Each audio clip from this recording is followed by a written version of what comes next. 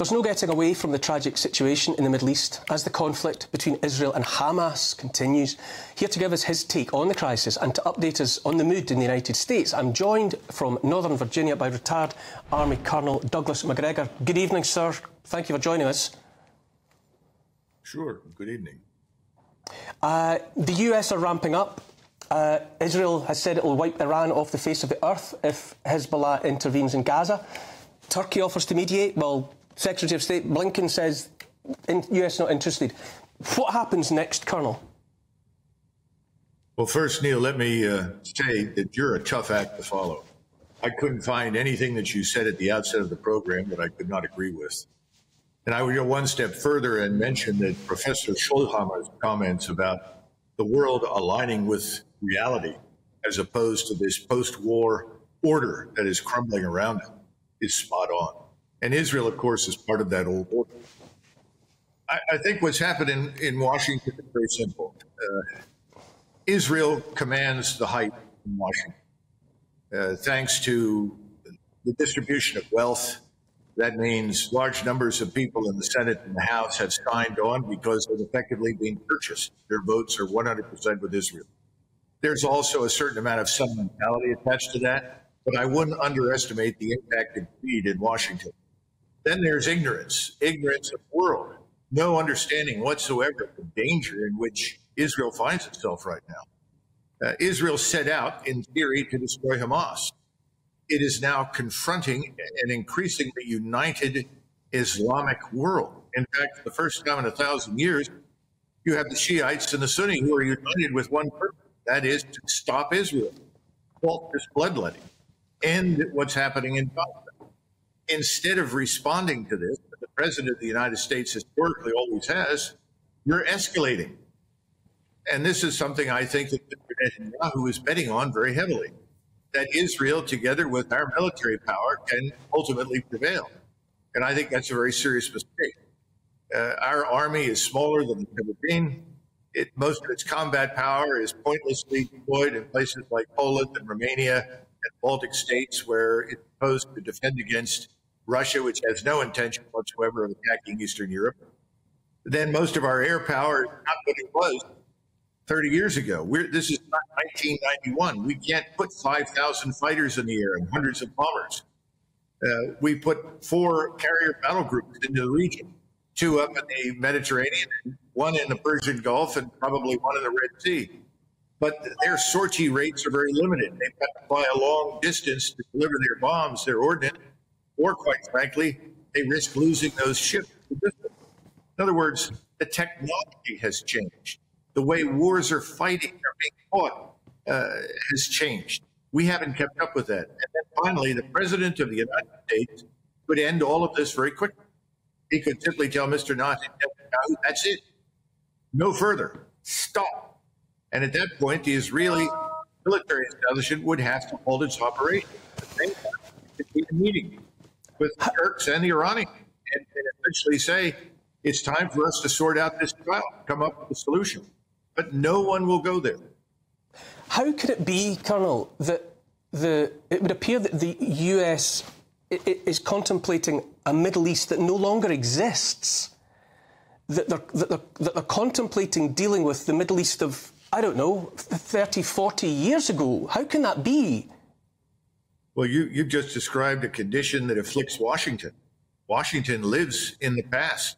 Washington lives perpetually in 1991. All you have to do is listen to the politicians, especially Biden, speak. He gave a speech the other night and made it sound as though we were on the threshold of World War II. We all have to mobilize. This is utter insanity. We don't live in that world. The world of 91 is long since past. We are perhaps the greatest of the great powers, but we're not the only superpower. We are absolutely not the indispensable nation. Most regional problems need to be solved by the people who live in those regions, not us. And our insistence on intervention and on interference has created chaos in the Middle East. This is something no one in Washington either understands or, even if they did, would care to admit. What is the likely future that you imagine or envision for Israel when you look 2 and 3 moves ahead in what might be inevitable, what happens to Israel? Well, my argument is that we need to save Israel from itself. This is something I've said from the very beginning. I'm not anxious to see Israel destroyed. I'm not anxious to see millions of people, whether they live in Egypt, Syria, or Jordan, or anyone else, be killed. But right now, we are on a very dangerous path, let's be frank. The Arab states that surround Israel are not the same as they were 40 years ago or 50 years ago in 1973. They have more technology, more capability. Their populations are better educated and more capable as a result. And to this, you must add Iran, enormous air and space power, very sophisticated leadership, a bureaucratic power in its armed forces. To this, you must also add Turkey. The Turks have the largest army in NATO, the largest armed forces, period. They're ferocious fighters, and they are deeply committed to ending the affront to Sunni Islam. This means we're headed for a regional war, and once it's joined, it will be very difficult for us to stop it. I think the world, at least in the Middle East, is waiting for the President of the United States to step forward and say, that's enough. We in the West, we in the United States are de-escalating. And that would signal to the Israelis that there has to be some sort of arrangement, a new arrangement that addresses these concerns. They don't want to do that. Now, I'm not saying all Israelis don't want to do it. There are probably at least 40% of the Israeli electorate that agrees with you and everything you said at the beginning. But they're not in power. And I would tell you that most Americans pay no attention to anything that happens beyond their borders, least of all in the Middle East. They're sitting there saying, oh, well, this is just another Middle East war. Let's help the Israelis. It'll be over in a few weeks. They don't understand what's changed either, and no one is telling them. Colonel, bear with me while I just get a response from a guest that I have in the studio with me. Ralph, I find that a very believable, a very frightening assessment of a situation. How do you feel listening to the Colonel there? I completely agree with the Colonel. I would maybe just add one wrinkle, and I think we'll find agreement there as well, which is, of course, that particularly for the Arab states, the Israel-Palestine conflict is also of domestic interest for them. I mean, generally, I don't think that the government in Saudi Arabia or the government in Egypt really wants to go to war on behalf of Hamas. But, of course, they know, as the Colonel correctly pointed out, that their population sees it differently. So they try now to threat, and I hope that they're successful. This brings us back to what we said before. Do we have politicians talented enough, skilled enough in diplomacy to make this happen, to thread this very fine needle, to allow Israel to respond, to kind of satisfy the, let's say, the domestic current coalition in power in Israel, but at the same time kind of not provoke the Arab street. So this is a very, very difficult thing to do. And yeah, if they make a misstep, this could be really, really troublesome. And Andrew, obviously, you know, how do you feel? I mean, I listened to the Colonel, I listened to him elsewhere, and there's something, you know, they're very straightforward and cogent about that argument. Yeah. That this is just a situation that escalates inevitably. And it is interesting. I mean, he makes a very interesting point about Washington being stuck in 1991, and there are so many questions to be answered. I was talking to a number of people about Benjamin Netanyahu, and they're saying that he's finished on this sort of basis. How did one of the best security forces in the world allow this to slip? And all sorts of speculations, all sorts of conspiracy theories come out as a result of it. Wag the dog, start a war to unite people, and so on and so forth. You need to look at this, but remember that there are human lives at the end of it. And I think in amongst all this narrative, that's the problem. And the poison that we see in social media is now spilling out onto the streets. Colonel, is there anyone close, anywhere near President Biden, who might be giving him at least some vestige of the theory and the logic that you're offering this evening? I doubt it. Washington is a very strange place. First of all, think of Washington as this impenetrable bubble. The people sitting on the Hill in Washington have no more appreciation for the impact of inflation on the average American family or the impact of immigration on the average American family than they have any appreciation for what's happening in the Middle East. And frankly, most of them, I don't think, care. They've got their hands out for cash. And cash comes from many sources. All of those sources are pro-war. Once again, because there's no appreciation for the dangers involved. I think at the end of the discussion, there is a very important point that Professor Scholhammer made, and that is General Sisi in Egypt has worked tirelessly to maintain good relations with Israel. The last thing that he wants is a war. That's true for King Abdullah in Jordan. I would argue it's true for virtually everybody. But they don't have much choice. And the question is, how many more thousands of Palestinians have to die in the bombings before someone sobers up? Does it have to happen after Hezbollah attacks? Because Hezbollah will inflict terrible losses on the Israelis. Or are we just committed unconditionally to fight this until Israel itself is destroyed? And that's my greatest fear, that it will reach that point where we can't pull back any longer and we cannot rescue the Israelis. It seems insane to me, after decade or many years of multiculturalism, mass immigration, all of these cultures which have not assimilated, have not integrated, they're living parallel lives throughout Europe and here in Britain, that after all of that, and we were being told that that was the right thing to do, to now poke a stick into what is effectively a wasp's nest. Why now? It seems like madness to me. I think it's madness, but it goes to my big issue with multiculturalism is always it's actually the laziest of all ideologies, right? If Andrew says, you're a communist, and I say I'm a fascist, we immediately would have an argument, right? Because these are really clashing oppositions.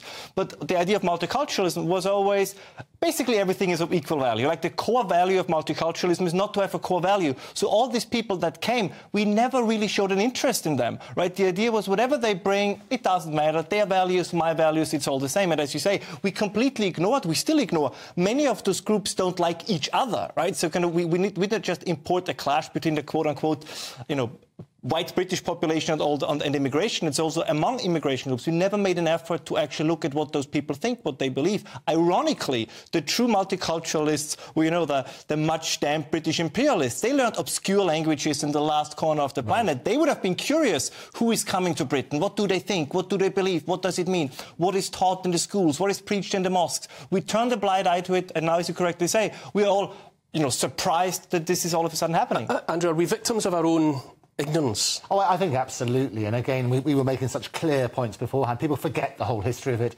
Suella Braverman was saying, look, multiculturalism doesn't work. It's all about integration. But the interesting thing, and we touched on this in the break, because obviously the dialogue continues, is what is the solution?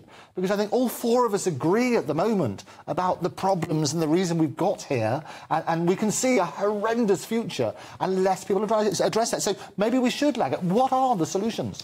Colonel Macgregor, is there a way out? I mean, are you optimistic or pessimistic that there's a way that can be navigated here, or are we actually just going to have to watch a car crash and then pick through the wreckage? President Biden appears to be largely a cutout, largely a facade.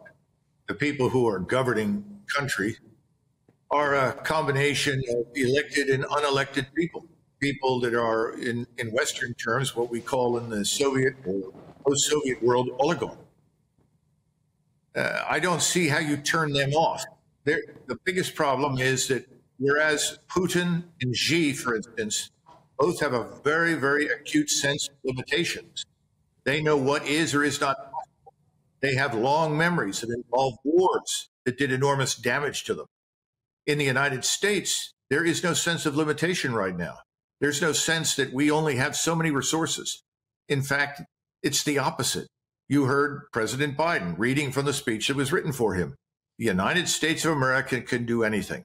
We can finance multiple wars at the same time. We can do anything. We are the America of the Second World War. Well, that America, Neil, never really existed anyway. We were always limited in what we could do. In fact, that's why Eisenhower made such an excellent president. He understood that we could never fight another war like that again in our history. We've lost all of that. There's no fear of the consequences. As a result, I'm not very optimistic. I think that we are going to march down this path into hell, a hell, frankly, of our own making, and one that is unnecessary.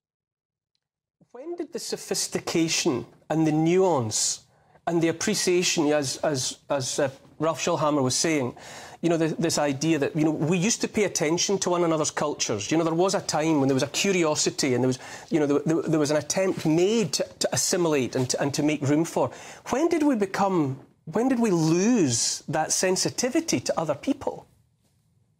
I think it began in the aftermath of the Second World War, and it's gotten progressively worse over the years. And unfortunately, this sense of superpower uniqueness in the 1990s simply accelerated the problem. And now, none of it is true.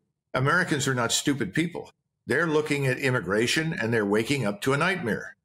They're saying, well, wait a minute, these people haven't come here to become Americans. Well, of course not. They're setting up their own countries with their own grievances, their own preferences, their own set of hatreds on our soil.